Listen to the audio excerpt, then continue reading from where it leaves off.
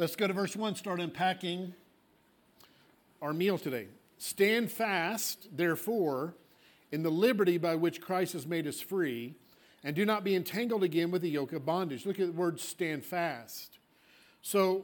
What does that imply when Paul tells them to stand fast? What does that imply? What can happen to you? There's something going to come to you that's going to try to get you moved off of where you are, to be moved from the gospel of grace. And so today we have there's the world today trying to move us out of the freedom that we have. Really, the subject is freedom. Stand fast in the liberty or the freedom that you have in Christ Jesus. Do you know that there's forces today that want to bring you into bondage as a Christian? Amen. That want to shut down the voice of the church, shut down our free access and our assembling together, and wanting to take our freedoms from us. And so it's up to us to stand fast. Say, I'm going to stand fast. Stand fast, therefore, in the freedom by which Christ has made us free. Look at the word therefore. When you see the word therefore, what should you ask yourself? What is it there for? And so no one walks up to you and starts out therefore. And so if they say therefore, that means there's something that was said before. And so this was not written in chapter and verse at the beginning. And so Paul had just spoken to them and called them children of freedom. That you are of the free woman, you are free from the Mosaic law. You're free from bondage. You are free. Stand fast, therefore. Now, this word therefore is a favorite use of Paul, that when he moves from talking about grace or teaching about grace and what grace has done to us, what grace has provided for us, and so when he moves from teaching doctrine, he'll use the word therefore, and therefore leads us into the practical application of the grace of God and appropriating it for our natural life, our horizontal life. And so like in Ephesians chapter 1 through 3, those first 3 chapters are speaking of who you are in Christ, what you have because you're in Christ, and teaches the doctrine of grace. And then in chapter 4, he starts out with therefore. So therefore is a so what to the what of grace. The what of grace is what has grace made you, what is God's grace provided for you, but the therefore as the so what to the what. So what? How does that impact in your life? How does it impact your marriage? How does it impact your kids and parenting? How does it impact your work life? How does it impact towards the lost and being a witness? And so Paul uses therefore to introduce practical living, and chapter 5 and 6 are practical application of the grace of God in chapters 1 through 4. And so he says, stand fast in the liberty. Say liberty. That's another word, is freedom. So freedom to a Christian, this is liberty to a Christian. And I want you to hear correctly, because when you get offended, I want you to be offended at least by hearing clearly what I'm saying. Be offended properly. So I'm going to make this very plain to you. Freedom to a Christian means that what we do and don't do has no bearing on our salvation and our righteousness and acceptance before God. He said over here, make sure you properly hear it so you can be properly offended by that. Liberty or freedom that we have in Christ, freedom from the law, means that what we do or what we refrain from doing has no bearing on our being righteous or accepted by God. Why? Because we're accepted by God. Why? Because of what Jesus did. Jesus offered a perfect life to God. He lived under the law, 613 commandments. He perfectly fulfilled that law in his life, and then in his death, he took all of our sins, all of the things that we did wrong, and he took it upon himself. And when we accept Jesus, there's a divine exchange. Our sin and sins for his righteousness as a man lived as and for you under the law. It's given to you. It's a perfect righteousness. And God moves in your life not based on your level of righteousness, but his perfect righteousness. He heals you because of his perfect obedience, not your version of it. That's called freedom. Freedom from the bondage of striving to try to be good enough and failing. But there is, let's talk about, first of all, we have been made free. Free from what? The context is you're free from the Mosaic law. Say the Mosaic law. Look at Romans 7, look at verse 6. Now, I just made an astounding statement before I move on there, that liberty or freedom to a Christian means that what we do and don't do has no bearing on our salvation or standing before God. But I want you to see that's vertically before the Father. But guess what? You have a horizontal life you're living. I'm just going to give you a piece of knowledge. When you got saved, you didn't get a private rapture. You're still here. And the biggest question is, why am I still here? Because he's left you a horizontal work to do called the Great Commission, not the Great Suggestion. And we are to be a billboard for Jesus in our natural lives. And we are to have a ministry to our spouses, to our children first, then to our workplace, and then to the lost. We have a horizontal. So let me say something. Vertically, what we do and don't do has no bearing on our salvation and righteousness before God. But what we do and don't do has a great bearing on our natural life and relationships. What you do and don't do has a bearing on your marriage. Now, don't look right now. We don't want extra marital counseling here. Anybody married for very long, you realize what you say or not say, or what you do and you don't do, has a bearing on your marriage. What you do and what you don't do has a great impact on your children. What you do and don't do have a great impact at work. Like if you don't show up for work after a few days, when you get there, you'll have a nice, pretty little piece of paper. It's pink. And they'll invite you to find your fortune elsewhere.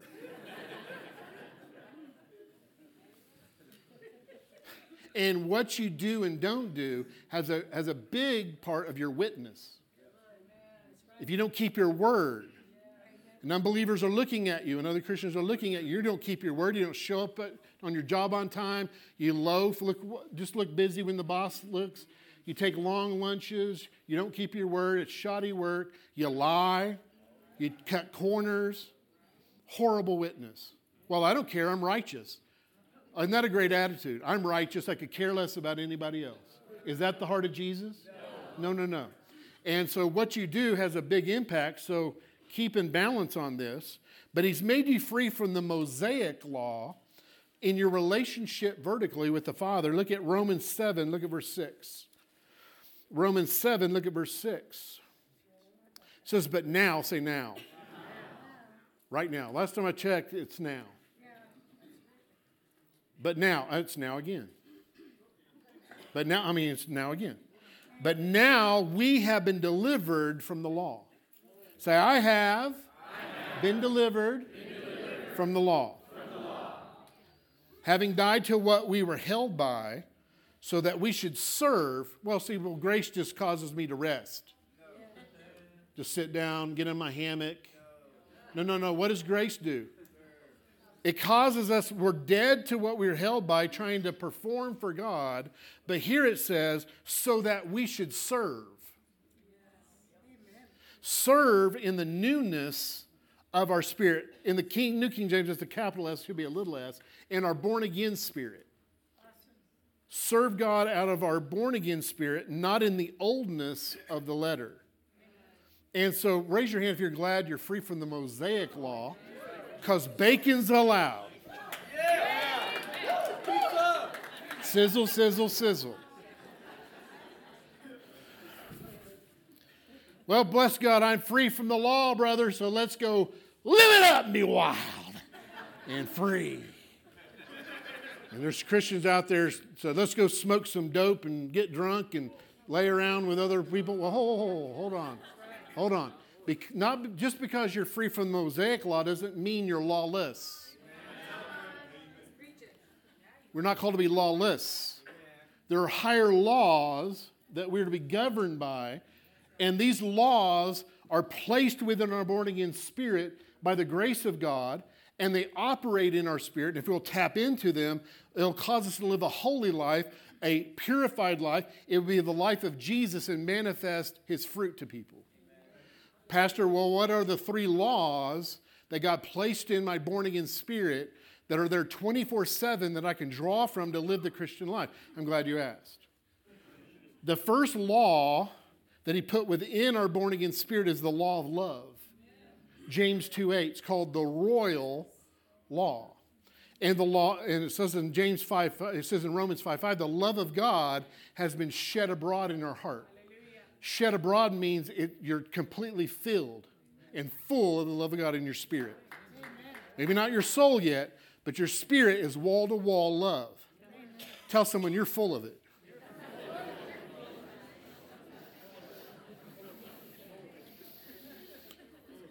And the love of God will empower you to live a holy life and actually keep the 10 Commandments without trying.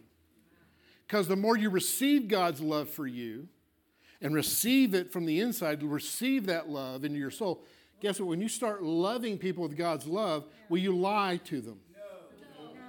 Will you kill them? No. Will you commit adultery against them? Will you bear false?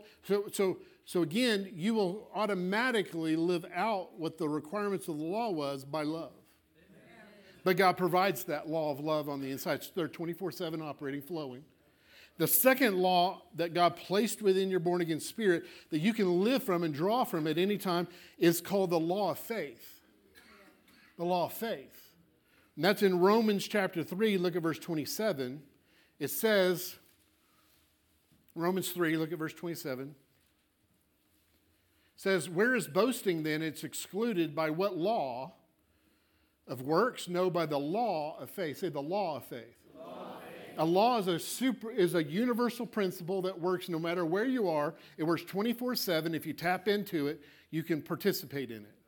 And so when you got born again, you got the faith of the Lord Jesus Christ in your spirit, man. And so now you need to use it. And actively use that faith to believe and trust God, because when you're trusting God, you're not going to live in the flesh. And the third law is the law of life in Christ Jesus.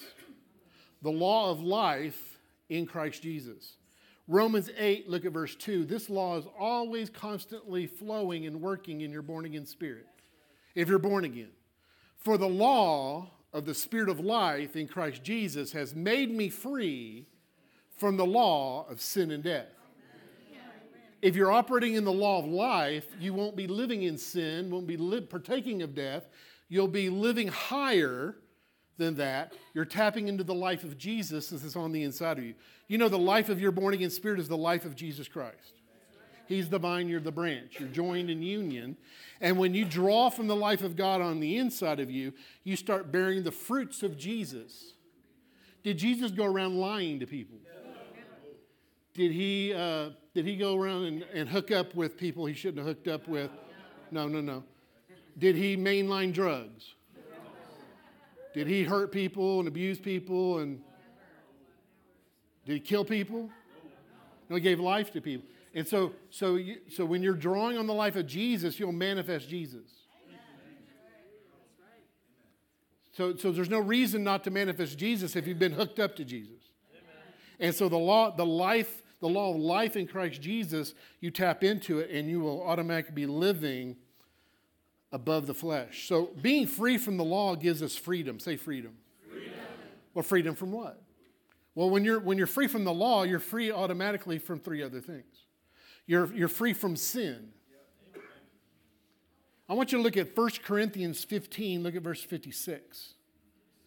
I want you to see where sin gets its strength from. Where does sin get its strength from? Drugs. The sex industry. TV, movies, magazines.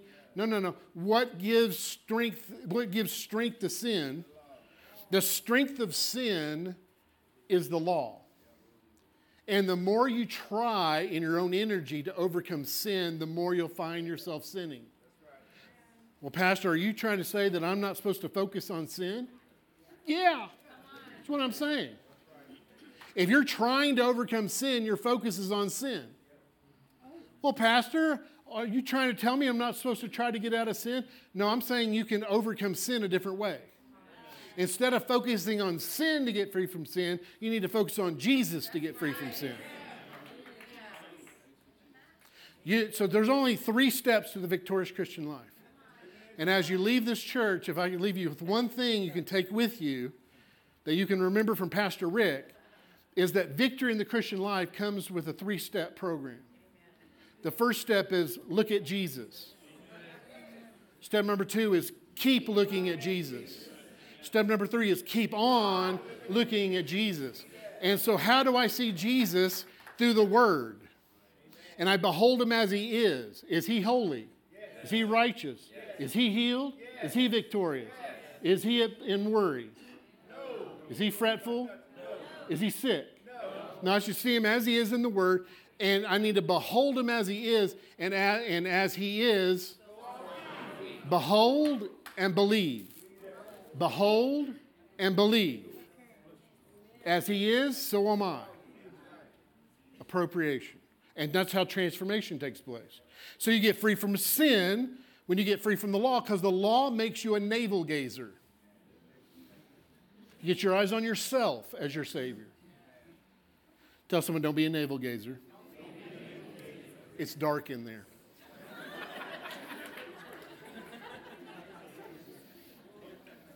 The next thing you find yourself free from is the devil.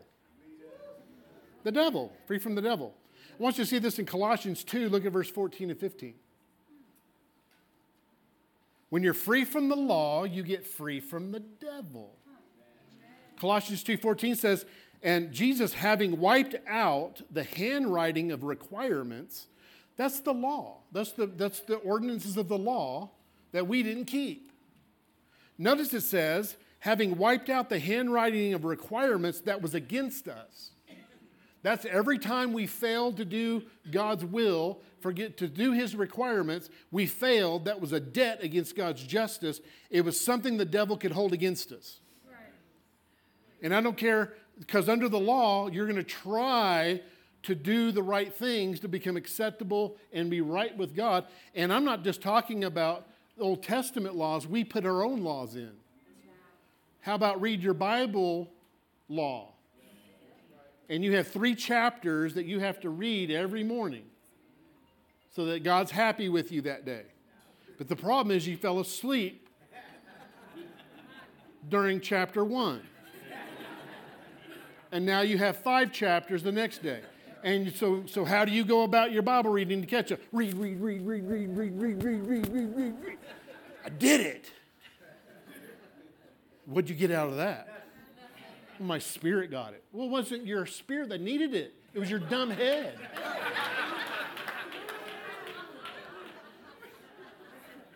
How about our tithe law that I have to give to keep the, we sometimes think he's not God our Father. We think he's the Godfather. You're going to break a kneecap or something if we don't give and give up the money, the earnest money that we're supposed to give up. No. We have our own laws that we put into, and it says, and whatever we do, and we're not perfect, the devil will use that and then condemn us and cripple us, and he's weaponized by the law. But I want you to see something in Colossians 2:14. Having wiped out the handwriting of requirements that was against us, which was contrary to us, and he nailed it out of the way, having nailed it to the cross. Say amen. So that did something to us, but it also did something to the devil. Look at the next verse. What does it do to the devil? Having disarmed the principalities and powers, he made a public spectacle of them, triumphing over them in it. I have a question. When you've been disarmed, that means you were armed. So what was he armed with? What was he weaponized with? The handwriting of ordinances that was against you, that is really, this takes place in your conscience, where you can use this weapon where you failed, and he will use it against you to defeat you into condemnation and guilt. The devil has been disarmed and defeated. He has no arms and no feet. Disarmed and defeated. Some of my humor is time released. 3 o'clock, you'll raise from a nap and giggle. That was funny. The third thing that you get free from when you're free from the law is freedom from the flesh. Look at Romans 8:11. But if the spirit of him who raised Jesus from the dead dwells in you, he who raised Christ from the dead will also give life. Say life. The law of life in Christ Jesus will give life to your mortal bodies through his spirit who dwells in you. Well, Pastor, that's healing, isn't it? Yes. But in context, that's not really what he's talking about. He's not talking about healing in this verse. Yes, it applies, but he's talking about something far beyond that, because read it in context. If you read a verse and you take it out of context, you're left with a con. Take the text out of context. So in verse 12, keep reading. Therefore. When you see the word therefore, what do you ask? It's based on what he just said. Therefore, brethren, you're not debtors. You're not debtors to the flesh to live according to the flesh. Why? Because you have a higher power. The life of Jesus on the inside you can draw upon for him to lift you up above the flesh and live in the Spirit. I have a question for you. Who's the most miserable person on the planet? Let me tell you something. The most miserable person on the planet is not an unbeliever. The most miserable person on the planet is a believer living in bondage. Because you were born for freedom. Born to be free. And there's something in your spirit, man, that cannot live and be happy with bondage. Patrick Henry stood up one day when they're talking about independence from Britain. Should we declare independence? And Patrick Henry stood up and said, give me, or give me, give me liberty. Well, you don't have to die because Jesus already died for you and he's already made you free. He's given you freedom already. See, the Revolutionary War is already fought and we've been given our freedom. But will you keep it? Will you stay free? Patriot, are you going to stay free? I'm talking just in the natural, but I'm talking spiritually as well. He has set you free through his blood, but you have the opportunity every day to be brought back into bondage to the law, to the devil, to your flesh. Are you going to stay free? And do not be entangled again, say again, with a yoke of bondage, entangled, ensnared. Those in legalism are entangled and held in a vicious cycle of try, fail, and condemnation. Try to be as you ought to be. Try to do everything you ought to do. Stop doing everything you should stop doing. And you try, but you're going to fail. If you're trusting in your own flesh and your own ability and your own resource and willpower, raise your hand if you're strong, have strong willpower. Well, some people are, I'm never going to lie in church. I mean, why would I lie in church? Do you know your willpower might be strong, but it's not perfect? I'm talking about unaided by the Holy Spirit, your willpower will give out. It's just like your willpower is, any moment you can do anything you want to do. You have freedom. I can hold this phone up right now. I can choose to hold this phone up. It's like this is my willpower.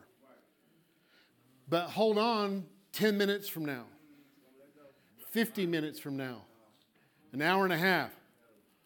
This thing is, I don't care, at some point, this is going to hit the ground. Unaided by another force. So you're held in a vicious cycle of try, fail, and then condemnation. And when you're condemned after a while, the devil helps you. He'll whisper, you didn't try hard enough. See, first he'll beat you up. You shouldn't have done that. But then he'll come around to the other ear and say, hey, you didn't really give it the college try. You could have done this different. You really didn't really make that commitment firm. So just give it a better, you'll overcome this time. You'll get it. You got it. And so you go at it again, fail again, condemnation again. It's a cycle. It's quicksand. You go deeper. God has set us free from the cycle. Through when you receive Jesus' perfection and his perfect righteousness, guess what? You're not trying to achieve, you arrive. If I've arrived, then I'm not going to leave. Why would I leave somewhere that I've arrived? Because you don't believe you've arrived. If you don't believe you've arrived, you'll leave to try to get there. God has set us free from this cycle when you understand his righteousness and grace. It says, don't be entangled again. Say again. Well, wait a minute. I thought the Galatians were Gentiles. They never were under the law. How come they entangled again to the Mosaic law? Well, he's not talking so much about being entangled again to the Mosaic law. What he's saying is you're getting entangled again to religion. Because they came out of heathendom. They came out of a religion of idolatry. And it was a religion, like any other religion. And it says you came out of the yoke and bondage of religion, and now you're trading it for a new version of chains. A new version of religion. They were slaves to the gods. They thought they were gods, they were demons, which demanded constant appeasement. Any infraction would incur their wrath. If something bad happened, like a drought or a fire, that would send them scurrying on a quest to discover who and what caused it. And they sought immediate actions to regain favor once again. Say religion. All religion is really the same. It's just repackaged and put a new name on it. Don't be entangled again with a yoke. Say yoke. A yoke of bondage. What is a yoke used for? You put yoke on animals, but why? When would you put the yoke on that animal, the ox or the cattle? When it was time for them to do work. You would yoke them up to do work. Don't be yoked with religion. You put a yoke on cattle. You know the Jews would take a yoke, the yoke called the yoke of the Torah, when at their bar mitzvah at 12 or 13, they would take on what's called the yoke of the Torah. What does that mean? They bound themselves to perpetual works to obtain God's blessing and approval. Let me say this. All religion is based upon works to obtain God's favor. Religion puts a yoke on you and then turns you into a beast of burden. I'll say that again. Religion puts a yoke on you and makes you a beast of burden. But Jesus offers freedom. Jesus offers us perfection freely. However, you must realize we still have a life to live horizontally. There is still work to be done on earth. There's a job to go to. Marriage is work. Parenting is work. Reaching out to the lost involves work. And so we have a horizontal life. So there is work to be done. So what do I do? So if I don't have the yoke of the law anymore, so how am I going to perform this work? Exchange yokes. Because Jesus has a fresh and a new yoke for you to wear to do your New Testament, New Covenant working from. It's called the yoke of grace. Well, Pastor, I don't know. Where's that found, the yoke of grace? I'm glad you asked me. Matthew 11, look at verse 28. Jesus said, come to me, all you labor and are heavy laden. Now, who was he writing to at this time? The Jews that were laboring under the Mosaic law, trying to earn salvation and approval and blessing from God. It was heavy and it was laborious, and that they've given up. They're just panting on the side of the road. And Jesus said, come unto me, you that labor and heavy laden, and I will give you more to do. I will give you rest. This speaks to the rest of the new birth. That when you come to him, you can accept salvation, accept righteousness in the new birth, and you can rest from your own self-righteous works to try to earn from God. But I wish he would have stopped talking. It would have been beautiful if he would just periodized that and not said anything. But he continued to talk. Keep reading. Take my yoke upon you. What's a yoke used for? Work. The first yoke they were under was a single yoke. They were yoked up all by themselves, doing all the work, all the labor, and they were wore out. But this yoke has two openings. Take my yoke and be yoked up with me. See, a wise farmer had the double yoke, and so you would actually take an older ox that was strong, knew the path for the sowing in the field, knew the way, but then you took a young, inexperienced ox that had no experience, had not done it before, and you yoked him up with the older ox, and that younger one, the more it strained, the more they were actually not helping the process. The more it just relaxed and let the older one do the work and just follow it along, he would take that younger one and end up going to the right place at the right time, sowing the right thing in the right field. And it was an empowered work as he just walked along. That's the work God's called you to in your Christian walk. Because if what you're doing right now is heavy and you're frustrated and it's so hard, you got your own yoke on, you're not yoked up with Jesus. You're doing your own thing. Are you ready to stop doing your own thing and be yoked up with Jesus? Well, he's asking me to do something new, Pastor. He's asking me to do a new ministry, and I'm scared. Yoke up with Jesus. He knows. He knows how it's done. He knows where to go.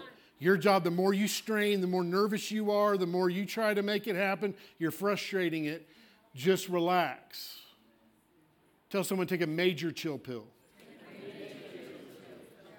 And walk along at the pace of His grace. And let Him lead you. He's been there. He knows how to lead you. And how do you know you're yoked up with Jesus? Verse 30. For my yoke is extremely hard, and my burden is tremendously hard. Clueless translation, I'm sorry. For my yoke is easy, and my burden is light. How do you know you're yoked up with Jesus in His grace? Easy and light. Easy and light.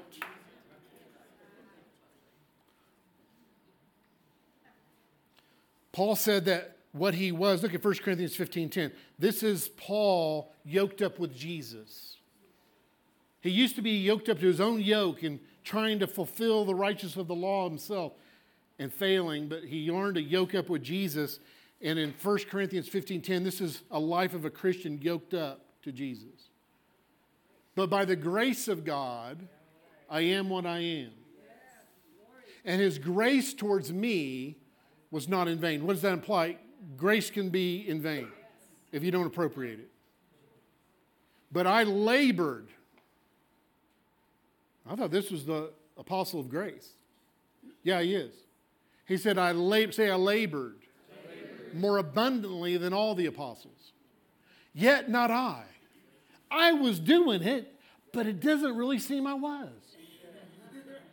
I was walking along, but it was so easy and light. It really wasn't me. But it was the grace of God which was with me. Jesus is the grace of God. It's with me. Don't be entangled again with the bondage of being a slave. You know the Israelites got out of Egypt, but Egypt never got out of them. The Israelites got out of Egypt, but Egypt and slavery never got out of them. Christians, you've been set free from the bondage of religion by what Jesus has done, but religion hasn't got out of you, some of you. Where you're still trying and feel like it's up to me and my own yoke to try to pull this off for God.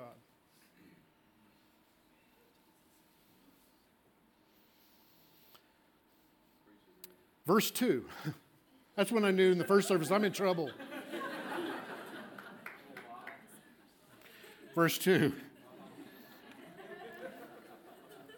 And I put it on them. I said, you're not listening fast enough. That was really bad.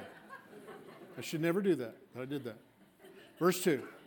Indeed, I, Paul, say to you that if you become circumcised, Christ will profit you a little. Indeed, I, Paul, am saying this. The greatest Pharisee that's ever lived. If anyone gave it a swing, I gave it. If anyone did their very best and did better than anyone else as a human, I did it. And now I'm here saying, I, Paul, I'm saying this. It's an empty hole with no life. There's no profit, there's no life, there's no progress. The only thing you become is the greatest sinner there is. I, Paul, am saying to you that if you become circumcised, Christ will profit you nothing. Circumcision. That was the issue of the Judaizers. They're saying, yeah, it's great you learned about the Messiah. You need the Messiah, but guys, to really become covenant people, like Abraham, and what the law teaches, the way you become a covenant person is circumcision. And so you haven't really entered in on this thing yet. Paul kind of laid a foundation for you here, but to enter in, you need to become a covenant person. You need to be circumcised. First of all, this shows that the Galatians had not ever been under the law because they were never circumcised. Secondly, it appears the Galatians were still taking their time in fully accepting the law because they had not yet been circumcised. Most of the men are still mulling over this decision that must be made for discipleship. And we're not yet ready to make that decision. Next of all, this was hugely divisive in the church. How was it divisive, circumcision?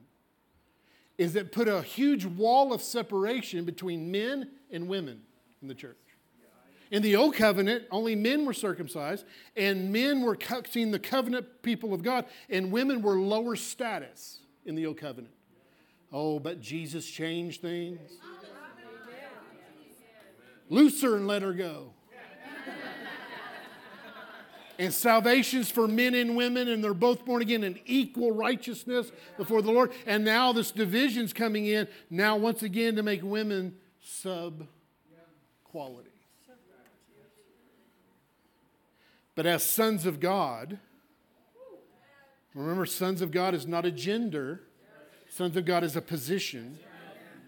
I don't care if you're a male, female, whatever. If you're born again, you are a son of God. And as a spiritual son of God, we've all received a circumcision inwardly. I want you to see Colossians 2, look at verse 11. And then Romans 2, in the mouth of 2 or 3 witnesses will establish this. That all believers, male or female, have received circumcision and become a covenant person of God, but it's internal, not external. Look at Colossians 2, look at verse 11.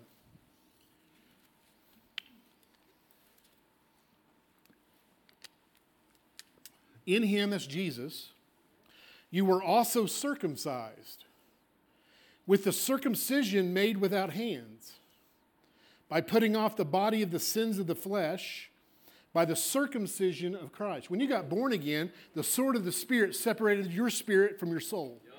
Hebrews 4:12 says the only thing that separates spirit and soul is the sword of the Spirit. And when you heard the gospel, the sword made an incision and cut away your soul and your flesh from your spirit, and you got regenerated, you got born again, baby got new genes. And you were sealed with the Holy Spirit from any contamination. You had a spiritual circumcision. Look at Romans 2. Look at verse 28. Raise your hand if you are a Jew. A few of you in here. That's good. Romans 2, look at verse 28. For he is not a Jew who is one outwardly, nor is circumcision that which is outward in the flesh. Look at verse 29. But he is a Jew who is one inwardly. And circumcision is that of the heart, in the spirit, should be a little s, and you're born again spirit. In the spirit, not in the letter, whose praise is not from men, but from God. Now raise your hand if you're a Jew. If you're born again, You are a spiritual Jew. Tell someone you're loaded.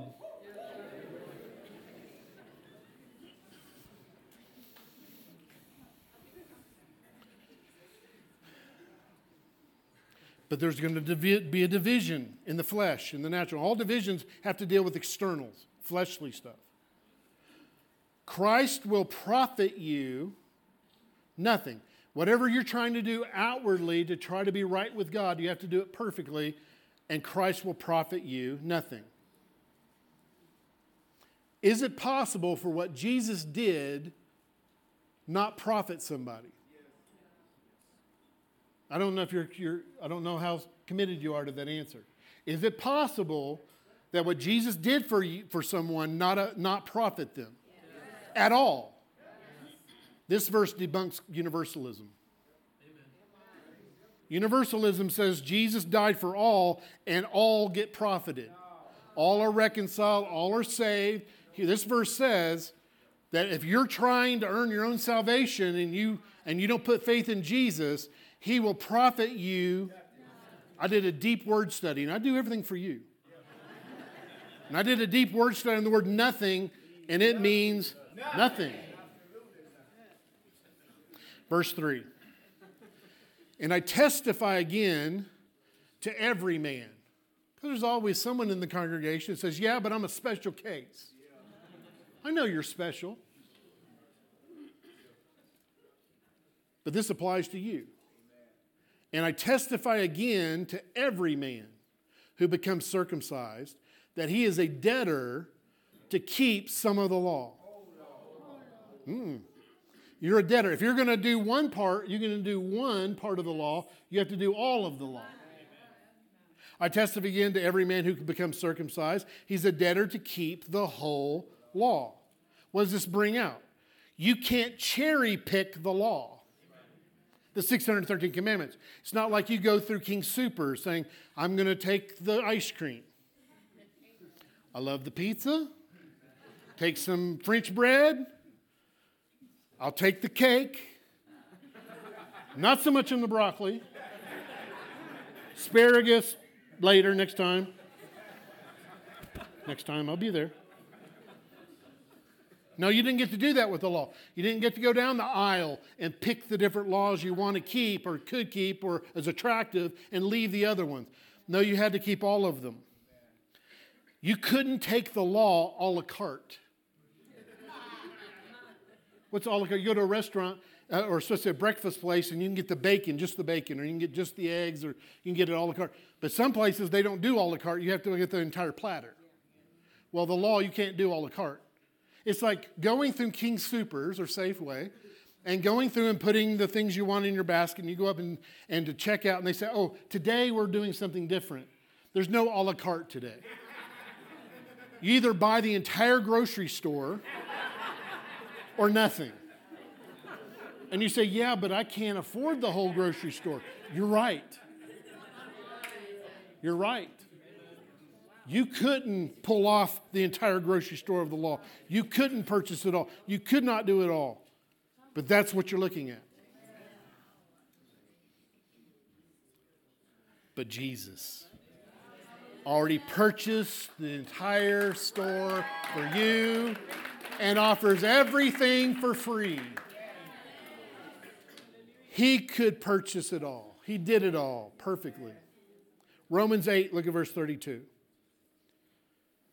God the Father did not spare his own Son, Jesus Christ, but delivered him up for us all. How shall he not with him? Now the key is him. You got to have him. But with him also freely give us all things. You need healing? Grab some healing. You need some prosperity? Grab some prosperity. By the way, grab some Christian responsibility with it. It'll do you good. What's responsibility? It's your response to his ability. For a Christian, your responsibility is your response to his ability, called faith. Well, Pastor, circumcision was before the law. So how could circumcision be them keeping one part of the law? Well, Leviticus 12, verse 3, it got into the law. And there was a law in Leviticus 12, verse 3, you don't have to turn there, where it says it commanded you to be circumcised on the 8th day.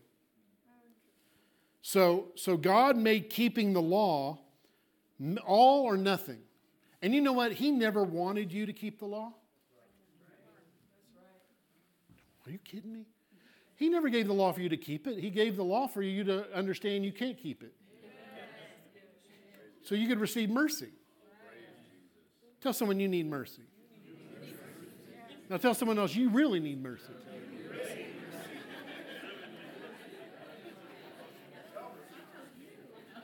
God gave the law so that you realize I can't keep this and you could receive his love freely. But you know God made keeping the law impossible. Even if you could try to attempt it, you can't. I'm not saying because you can't pull it off or you don't have the willpower. No, I'm saying it's physically impossible to keep the law today. Because some of the laws were that certain times of the year you had to go to the temple and offer certain sacrifices at certain times of the year in the temple. That was part of the Mosaic law. Guess what? He made it so much to where you couldn't even keep the law. He removed the temple and inserted you as the temple.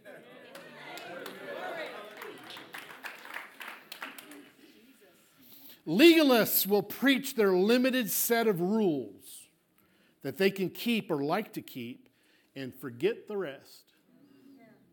They'll preach holiness hard and heavy based on their list.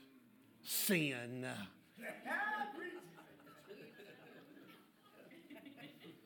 But it's their few rules that you have to keep. But you don't get to a la carte it. It's one or all of it. It's either none of it or all of it. We cannot be saved by trying hard.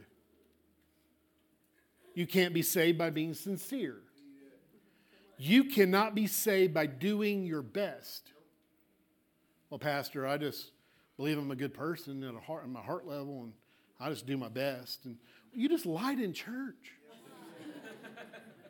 You just lie. You always do your best. You don't always do your best. You watch the movie Facing the Giants? Where he was doing crawlers. And he would be doing his crawlers on his hands.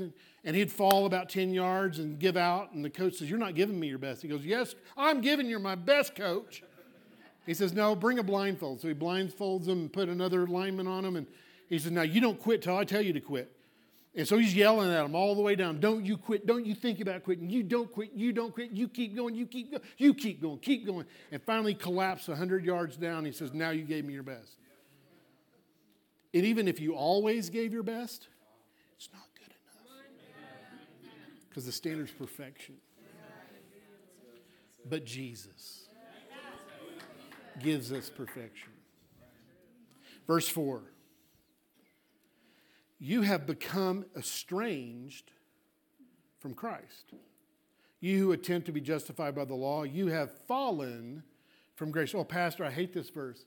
Pastor, this talks about losing your salvation, and I'm so afraid of losing my salvation. This verse has nothing to do talking about losing your salvation. How do you know, Pastor? Well, look at the language here. You've become estranged from Christ. This is the best translation of this verse out of any that I found. And absolutely the version I actually use. Have you ever have to go to another verse because it says it a little bit better than your verse? This one says it the best. If you're trying to live by your own strength to try to earn anything from God, you've become estranged from Christ. I have a question for you. Have you ever heard of the term an estranged spouse? An estranged marriage. What is an estranged spouse or an estranged marriage? That means they're still married. There's a legal relationship, but you're not living together. You're not participating in the relationship. You're not talking. You're not fellowshipping. You're not partnering. There's a legal connection, but there's no relationship being lived out. in an estranged relationship. And it says when you are trusting in you and only you and not Jesus to be right with God or God to bless you or do something in your life, you become estranged from Christ. When a Christian takes their eyes off of Christ and puts them on themselves, which the law always does, and you start trusting in your own ability to live the Christian life, then you're living estranged from Christ. You still have a legal relationship with Christ, but in practice there is none. Well, Pastor, that's never me. Well, I have a question. You get up in your day and you start out your day, but you don't commune and talk to God and commit your day to Him and say, Lord, this is your day. I'm committing and trusting in you and leading me today and guiding me today, and it's for your glory. And throughout the day, whenever you're needing to do something, you're drawing on God's grace. And I thank you for your Holy Spirit. You're helping me here. But no, you just go through your whole day and you even forgot. Oh, yeah, by the way, thank you, Lord, for this day as you put your head on the pillow. A prayerless Christian is an estranged Christian. A Christian that hasn't spent time feeding in the Word his life is an estranged Christian. Are you an estranged Christian?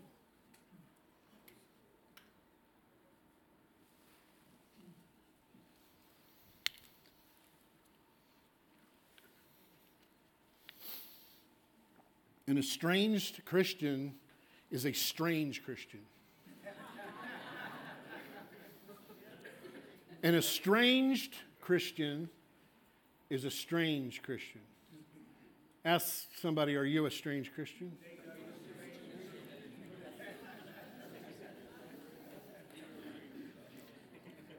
We become estranged from Christ's virtue and power to live the Christian life if we're just trusting in ourselves. An estranged Christian is a powerless Christian.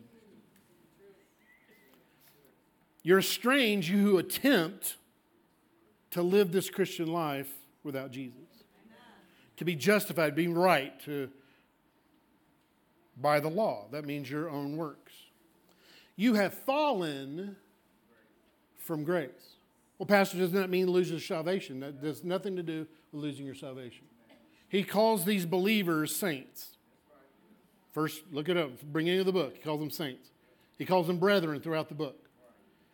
He says, you have fallen from grace. What does it imply when you have fallen? That you can get back up. But what it implies, if you've fallen, is you went from a higher place to a lower place. One time I was up in my attic. You already got this, right?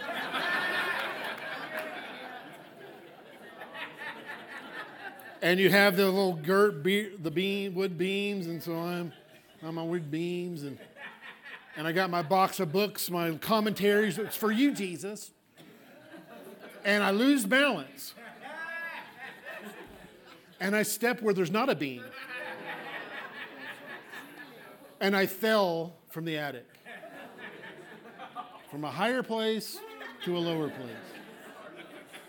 And my wife's like, what took place? And I call someone else to patch it. So I don't know. Grace lifts us up and makes us do what we could not possibly do in ourselves. Grace is what takes us up higher. They fell from grace and thus descended to just natural earthbound living of their flesh. For an example, have you been in a hot air balloon or seen the hot air balloons on Labor Day? And you fill that with hot air and you leave. And then, but if you get into that basket, the air, the dynamics of the law of the lighter air to the heavy air, it lifts you up, and you're in the basket, and it lifts you up above gravity. But if you chose to jump out of the air, out of the hot air balloon, without a parachute, you would soon discover your natural state and tendency of an earth dweller. very quickly. It's not the fall that hurts you, it's the sudden stop at the bottom.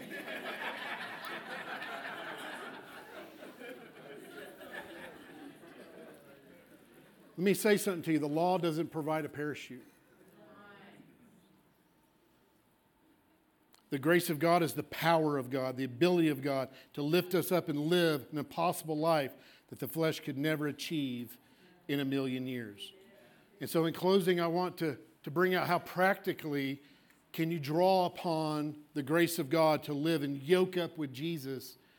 And so it's through the ministry of the Holy Spirit, because next week, in verse 5, for the first time, he introduces the Holy Spirit as the difference between natural living and supernatural living, the Holy Spirit. I want you to look at John 16, look at verse 7. This is the ministry of the Holy Spirit given to you.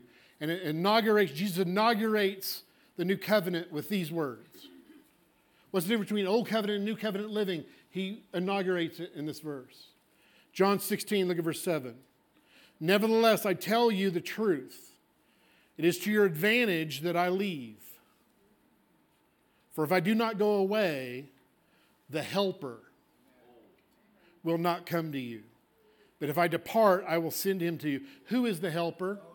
Holy Spirit is the Helper. And he's been sent to help you live the Christian life. He's the power source for the Christian walk.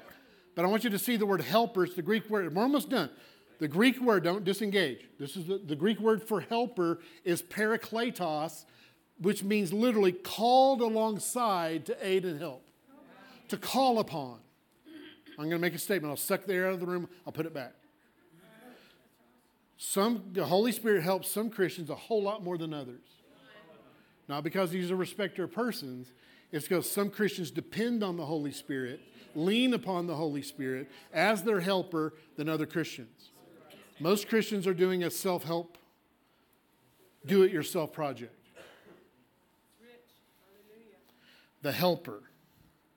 You must call upon the Holy Spirit to help you. Why doesn't he just help you? Because he's given you free will over your life. He's given you authority in your life. He's not going to come in and just do stuff for you. You must call upon him. And when you do that, you'll yoke up with Jesus. And it'll be a supernatural work. Light and easy, light and easy, light and easy, light and easy. Bow your heads. You'd say, Pastor, there's an area of my life where I'm yoked up alone. It's been so hard, and I've been saying, God, where are you? And he's saying, I want to do, you never were meant to do this for me. You're to do it with me. And no longer I'm not going to be helping you do your deal. Seek me early, and you'll find me. Yoke up with me. I'm the older ox. I've been there. I've been in your future, and I know where to go. I know where to sow. I have the strength. You yoke up with me. Just follow along. You're straining, and you're trying, and you're worrying, and you're stressing is not helping. Relax and go at the pace of my grace. Trust me and my love, my faith, and my life. The law is on the inside of you.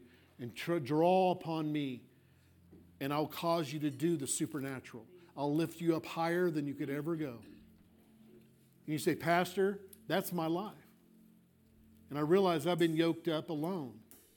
But I'm not going to do it anymore. I'm going to receive the gift of the yoke of grace. And yoke up with Jesus today. I want you to raise your hand high. Wave it at me. Father, I thank you for those that are no longer going to do this alone. But they're yoking up with you. And you're guiding and leading them and empowering them and lifting them up higher. And setting them in the freedom they've never had. And we thank you for taking them to the right field. Sowing the right seed at the right time, in Jesus' name. Amen. Praise God. The Lord was showing me this word symbiotic. And if you know in the critter world, it's like one critter is helpful to another critter, and they both need each other. And so I just wanted to exhort us today. Holy Spirit is in us. He lives in us if we're born again. He's there. But we have to draw out. We have to allow that power. Literally, it's so simple. Just, God, I need you. I'm drawing on you. You're in me. So but He can't do it without us either, y'all. So He's there, and if we don't ever, if we're just doing it all on our own, that's not going to work. So it literally takes the two of us together, and He's willing. He's waiting. Let's draw on Him today. God, He put it on my heart, the story behind this song. Just want to touch on the man who wrote this song. He had, he was on a ship at sea. He had just lost his wife, and he had just lost his daughter.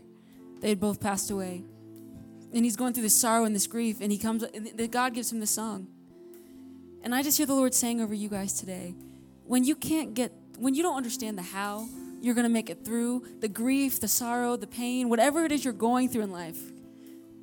The Holy Ghost is there, and you got to let Him flow through. And it's out of that pain that the Holy Ghost, He's going to redeem it. He's going to restore it. The Holy Ghost, lean into the Holy Ghost. When it doesn't make sense, when it doesn't seem possible, when it seems there's no way, the Holy Ghost will make a way. He's going to flow through you in those situations. And I just want to pray with you guys. God, just thank you for these awesome people.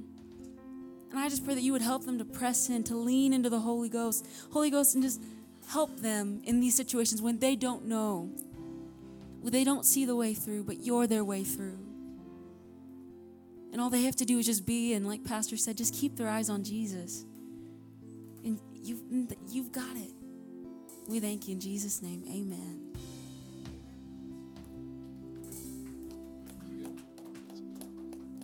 You can be seated. I believe there's somebody here that has an estranged relationship. It could be a spouse, but it could be a child, a grandchild, a friend that this friendship ended, but it didn't end well and didn't end right. And that friendship was of God. But there's been a severing of fellowship and communication. Maybe you participated in, maybe it was wholly on their side. You don't understand. Well, it says in Colossians that the blood of Jesus reconciles things in the heavens and reconciles things on the earth. And I believe the Spirit of the Lord is wanting to reconcile and restore estranged relationships. And some of you, He's going to ask you to make the first step. Preferably to call and actually talk to them. If you can't possibly talk to them, and He's going to show you the words to write or to text, or if you can't talk physically. And I believe that there is going to be a supernatural breaking of the enemy's works in that situation. I believe there's going to be a change as we speak in the Spirit. And even this week, you're going to see relationships restored. So if that's you, there's an estranged relationship in your life that you believe the Lord is wanting to touch. Once you stand to your feet.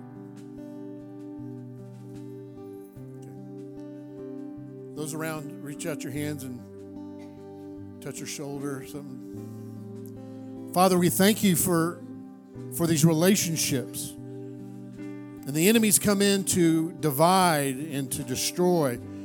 And I bind you, Satan, and destroy your work in the name of Jesus Christ. Come down. And now, Father, the power of the blood that reconciles all things in the heavens and reconciles all on the earth. I speak the power of reconciliation by the power in the name of Jesus and by the Holy Spirit. And Father, I thank you for restoration. And for those that are to speak to and make the first step, you'll give them wisdom and give them strength. They'll call upon you, Holy Spirit. Holy Spirit, help me with this. Strengthen me. Give me the words, Holy Spirit. And He will. And it'll be of God, and it'll be quickened word that will reach the heart of that person. Some are just going to reach out to you, and you're going to get a phone call this week or in the coming days. And when you do, please fill out a praise report card. We want to hear about it. So, Father, I thank you for restored relationships to your glory. In Jesus' name, amen.